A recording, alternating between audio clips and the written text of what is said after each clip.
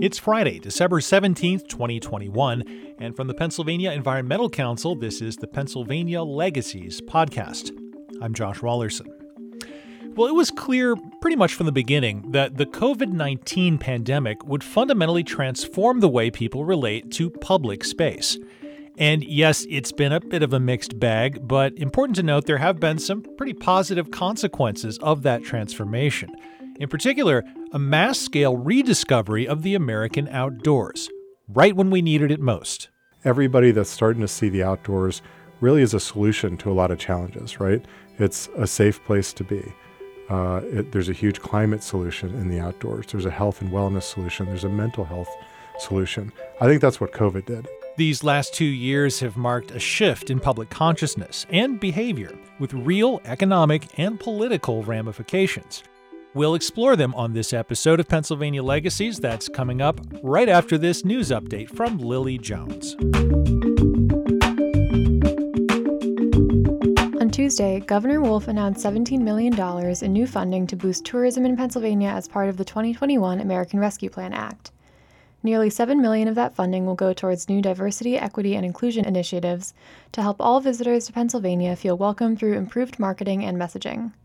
$250,000 will support DCNR's Outdoor Recreation Concierge Program, which trains frontline workers and volunteers to promote regional outdoor recreation experiences with a focus on lesser-known or underutilized sites.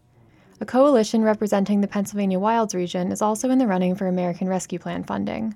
The Pennsylvania Wild Center for Entrepreneurship is one of 60 finalists announced on Monday for the $1 billion Build Back Better Regional Challenge. Their proposed project would support the region's emerging outdoor recreation industry. Each of these finalists will be awarded $500,000 to further develop their proposed economic development projects, even if they are not awarded project implementation funding in the second phase of the challenge. Last week, the Wolf administration released the final draft of its proposed methane rule.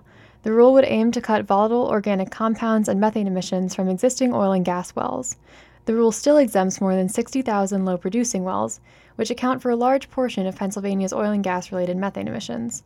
The rule has been in the works for nearly 6 years and is expected to take effect next year. The DEP made changes to the proposed rule after a public comment period that included over 30,000 comments. The National Audubon Society's 122nd annual Christmas bird count started this week and runs through January 5th. During the count, volunteers sign up to record every bird they see or hear on a specific day within an established 15-mile diameter. You can sign up to participate in a count near you on Audubon's website.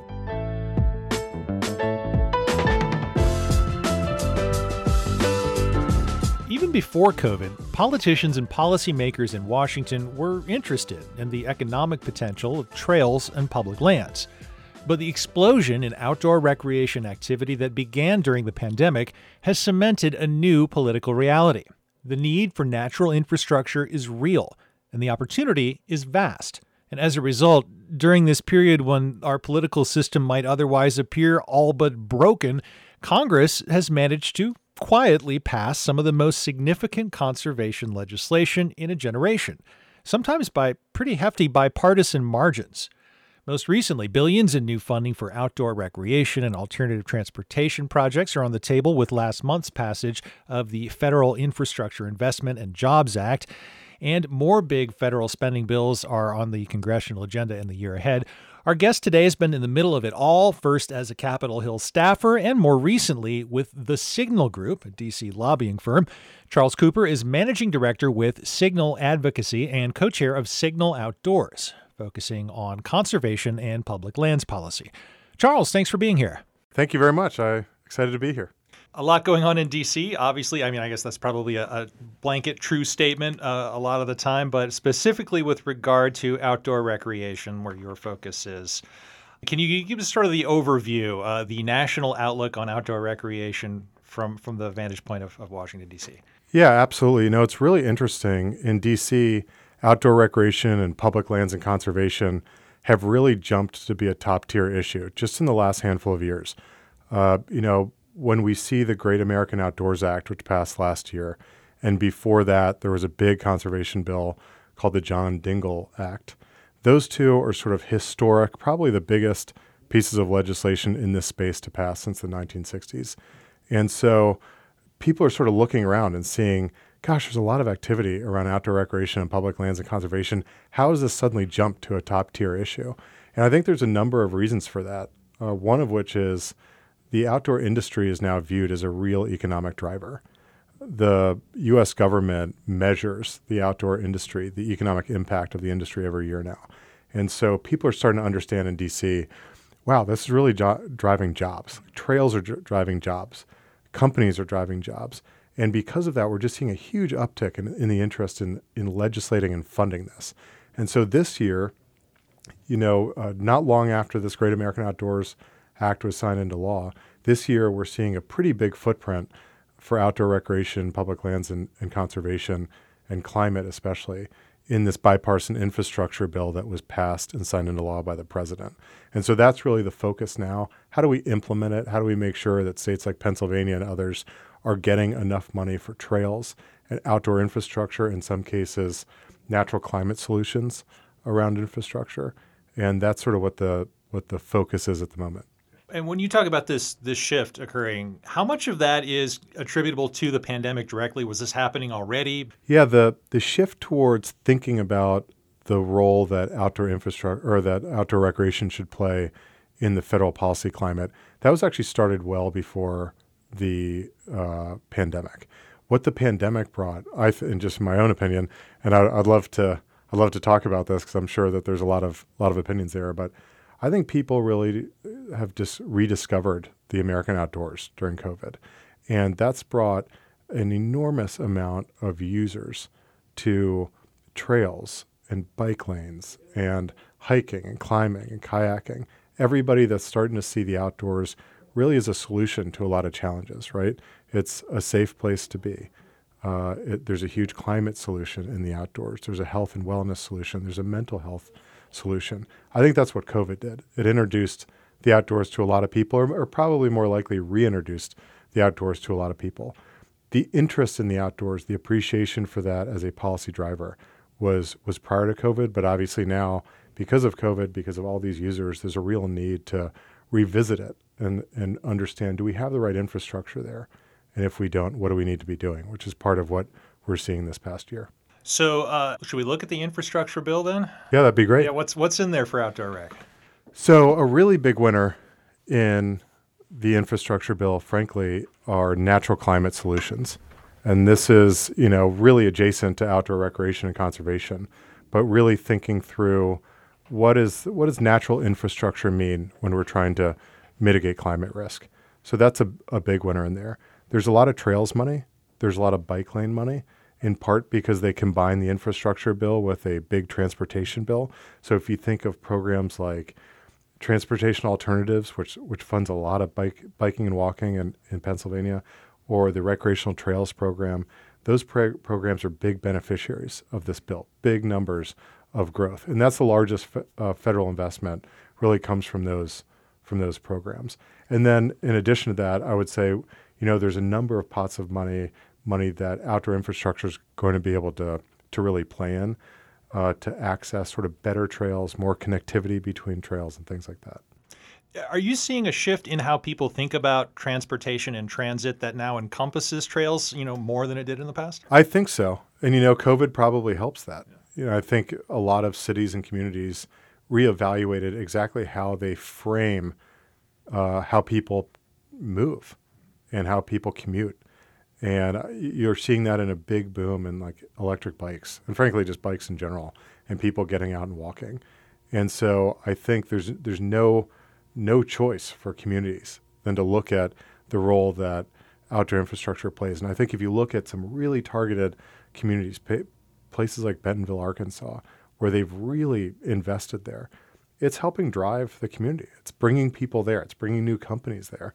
And I think if you're a local mayor, a local developer, a real estate people, you should be looking at outdoor infrastructure as a solution to help bring people back and get people to where they're going. Can you expand a little bit on the idea that there's some synergy between these outdoor recreation infrastructure investments and climate solutions or climate resiliency? What are these things to come together in the legislation you cited at the top? Yeah, absolutely. So, there's a lot of focus on climate, and there's a lot of money going into climate. And when people are looking at a number of ways to invest. One thing they're doing is they're thinking, how can we invest in outdoor infrastructure that it will actually help over the long term? So if you think of the impact that greenways could have, and if you think about infrastructure that helps coastlines, these areas that are definitely need some mitigation from climate, or if you think about, increased reforestation, which could have a good impact on outdoor infrastructure as well. All of these things are sort of climate solutions, and where we look at outdoor infrastructure is we should be viewing it more as a broad solution. There's people now using the outdoors instead of getting on medication. There's people that are using the outdoors because they really want to contribute to conservation. There's people that are using the outdoors, as we just spoke about, to get from point A to point B. Like, it's not just about, a casual ride anymore. It's not just about a hobby. I think the outdoors is just becoming naturally part of our society, part of our regular order of what we do, and also a solution to a lot of the challenges, both urban and rural alike, that we're facing. Yeah, well, and along with this sort of renaissance and this mainstreaming and normalization of outdoor recreation as an important part of everyone's life, or that really should be, I mean, that has to come with some acknowledgement that hasn't been the case for a lot of people. And as you know very well, since, I know Signal does a lot of work with diversity, equity, and inclusion. You guys have worked with PEC on some of those issues. I'm wondering, how that dynamic, which is becoming so much more important in our sort of national discourse and our politics, how is that represented in the discussion and the debate around outdoor recreation, particularly the idea that we need to make outdoor spaces more inclusive, more welcoming, and access to those spaces more equitable? Yeah, it's really important. And I think we're starting to see a lot more policy and funding move towards that. And this has been a big year, been a big few years in boosting the Land and Water Conservation Fund, for example. And really part of that is putting money locally into making outdoor spaces and green spaces more accessible to everybody. And I think from an outdoor sort of policy perspective, I'd say probably the fastest growing issue of interest right now is how do we make sure that there's quality access to outdoor infrastructure for everyone. And a big part of that is looking at where we're putting trails, and a big part of that is how we're making infrastructure more accessible. And that's where, connecting communities really helps, and trying to think a little bit larger than just one small trail here and one small trail there. How do we make it so you could easily get from one community to your job and back, and not necessarily have to rely on long commutes? You can jump on a bike and do it. And the same thing goes with just outside access for everything else. Where do you go to take a walk outside? Where do you go to get a playground? Where do you go to be able to take a hike? And I think people may be surprised that a large portion of our population does not have real access to that. And transportation is probably one of the largest barriers to it. I mean, looking at it, all this funding on the table now potentially, what do the parties, organizations, local governments, I guess, that might be going after this funding need to be thinking about in terms of diversity, equity, and inclusion? Absolutely. Well, I think the most important thing is if anybody is interested in additional funding through this act, and it's pretty diverse. I mean, if you look at the different pockets of funding, there's a lot of it. They need to be getting on that really soon. I know PEC is helping to really organize that and research that. But in terms of looking at where the DEI money is, much of the outdoor recreation opportunity in terms of funding really can be directed, and in some cases prioritizes, communities that are traditionally underserved. And so if communities are thinking about how can we really boost funding, how can we make it the most effective, and how can we create quality experiences for everybody, I think looking at communities that are underserved and fitting in some of these trail network dollars, some of these transportation dollars really makes a really big difference. And I think we all believe that, growing up and through our adulthood and throughout COVID, we've really appreciated the outdoors. Getting outdoors is just such a huge benefit for all of us, and making sure everybody has that benefit. And not only just the benefit of being outdoors, but being outdoors in quality spaces is really important. And your local parks and your local trails is a huge start, but not everybody has that. Let's look at challenges ahead further down the road. When we talk about this huge historic upsurge in interest in outdoor activity, that it can be a double-edged sword kind of thing. Sometimes it comes with challenges. What are we looking at in that area? So I look at sort of 4 big challenges, and one of them is what we just spoke about. How can we make the outdoors accessible to everybody? And that's one that I think a lot of people are focused on. The second is what we talked about a little bit before that, which is climate. The threat of climate change is enormous for outdoor recreation. If there's beetle infestation in forests, it's going to be a lot tougher to mountain bike in forests. If our waters are impacted, it's going to be tougher to kayak or canoe. If there's not the snow that we have expected every year, it's going to be a lot tougher to ski. And we could go on and on. So thinking about, from an outdoor recreation perspective, like this is an urgent matter that needs to be resolved. And that's certainly one of the really big challenges. Another is funding. The outdoors gets funded through a panoply of different revenue streams, and not all of those are sustainable. And so we really need to be thinking about what's the future of the outdoor funding regime. It's a lot of money. And I think, frankly, it's an opportunity for all of us to be really innovative and thinking about maybe some non-traditional solutions on getting more funding to local parks and national parks and everything in between. And then the last, I would say, is visitation and overcrowding. I think one thing we've seen in COVID, it's great everybody's getting outside, but we want to make sure that we are not pushing everybody to the same places. And that is actually in need of a much more complex solution than maybe we have right now. So a lot of people are looking at that. From just a totally sort of ancillary point in terms of one challenge that I would very broadly say for outdoor recreation and conservation, from a public policy standpoint where we spend a lot of time, is really trying to get a little bit out of our comfort zone and start engaging with communities that aren't our traditional audience. So thinking about, people think about outdoor recreation in terms of public lands and conservation, but I think we should also be thinking about it in terms of transportation and health and wellness and a whole litany of other environmental issues. We should really have our outdoor recreation sort of fingerprints on policies and funding that reach well beyond just funding for parks or thinking about it that way, because people have really relied on this for huge lifestyle changes during the pandemic. And I think would be at a huge loss if we didn't take those lessons, look at it and think, maybe we should be thinking about this in a different way. Just like today, people may be thinking about office space in a different way. We should be thinking about the role outdoor recreation plays beyond just, are we going to Yellowstone this year or not? And I think hopefully we can get there. We started out, you were talking about the economic impacts of outdoor recreation.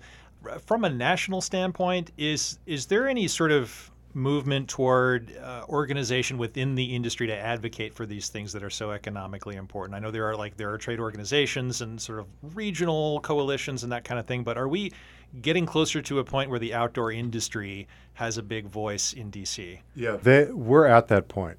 The outdoor industry is really helping lead this conversation, and they're bringing a lot of people to the table. And it's a unique industry, and I'm sure you're familiar with it, but these are folks that obviously are, manufacturing products or selling products that are important to the outdoor enthusiast. But they're also people that really believe in the need for conservation. They really believe in the need to solve climate change. They really believe in the need to fund infrastructure. And a lot of them are actually contributing to that cause significantly. But the outdoor industry is helping bring a lot of people to the table. And I think it's just a reality.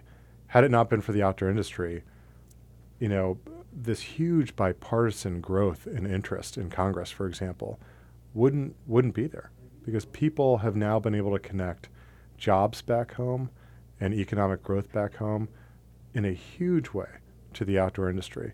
And because of that, they, think about, okay, if this is this, I always looked at this maybe as an outdoor conservation bill, but if it's also a jobs bill, we should be on that. Yeah. Well, I mean, if you look at the list of things that the parties can agree on and the various, constituencies they represent can agree on, it's a pretty short list, but it seems like outdoor recreation is pretty high on it.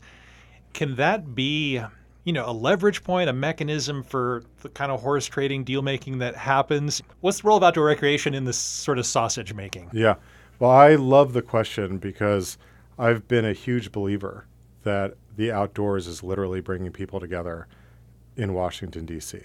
And REI always talks about being united outside. And I just love that because the reality is these are not partisan issues. They sometimes get caught up in partisan back and forth and just politics in general, but they're not partisan issues. And if you look at the course of just the last, 5 or 6 years, we passed historic bills and not by narrow margins. These are massive margins. In the middle of COVID, when the Congress was exclusively focused on COVID relief bills, understandably, one of the only exceptions to that was the Great American Outdoors Act to help fund outdoor recreation. I mean, think about that. That's a pretty big moment. You have the President of the United States, actively engaged on it. You have the new President of the United States actively engaged on it. It really is a top tier issue. And I always joke that if you are in Washington, D.C. trying to push for tax reform or Social Security reform or any of these other big time issues, you're getting passed every day by the outdoor recreation folks that are coming up with innovative ideas, getting them in front of Congress, getting massive bipartisan support, and getting them signed into law.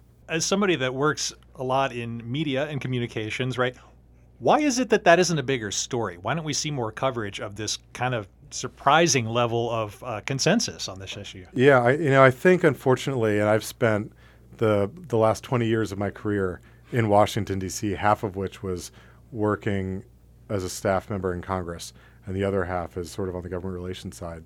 And, I think part of it, just very candidly, the bipartisan stories aren't as exciting as partisan stories. And so I think there's a little bit of that. And I also think, these are big bills that have a lot of impact that I'm not sure have sort of a broad appeal yet among a lot of people. Like there's certainly a strong understanding when people go to their park and there's great infrastructure. But these are bills with, hundreds of provisions in them and sometimes a little hard to wrap your hands around. But the impacts are real. People are seeing it. I'm not sure that everybody sort of appreciates the role that Congress and the federal government and state governments are making in that. But people are seeing it. I mean, visitation levels show that people really care about the outdoors. And I think it's a good thing. And given that, at what point does it stop being just simply politically safe, but actually something you would campaign on? I think that's happening. And I think, a quick Google search of the Great American Outdoors Act, and I keep using that just because it's a recent example, every member of Congress was out there talking about it on the campaign trail. In the vice president's debate, it came up. The president tweeted about it 2 or 3 times prior to the election.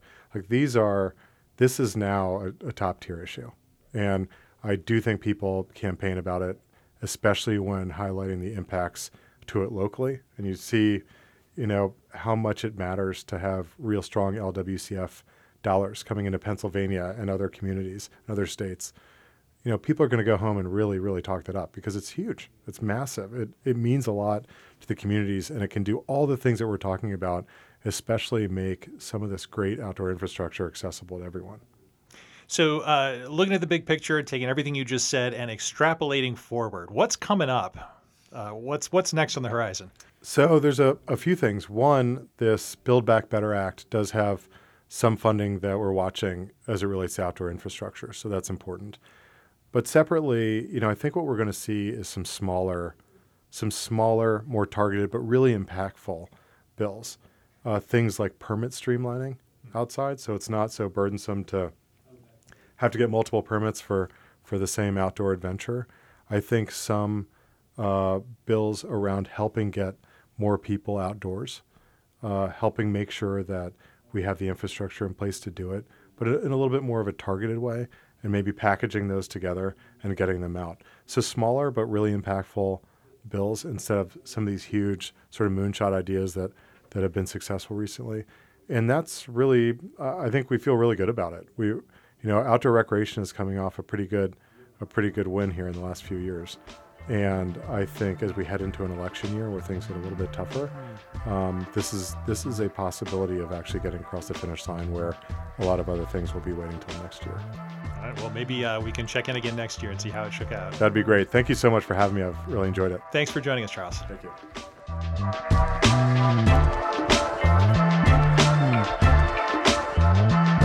That's Charles Cooper of Signal Outdoors, our final guest in 2021 on the Pennsylvania Legacies podcast. We'll be back in the new year with more conversations about conservation, outdoor recreation, climate, energy, watershed health, and a host of other related issues connected with PEC's work across the state. We continue on into the new year, and we hope you will join us there. Until then, for the Pennsylvania Environmental Council and Lily Jones, I'm Josh Rawlerson saying happy holidays and thanks for listening.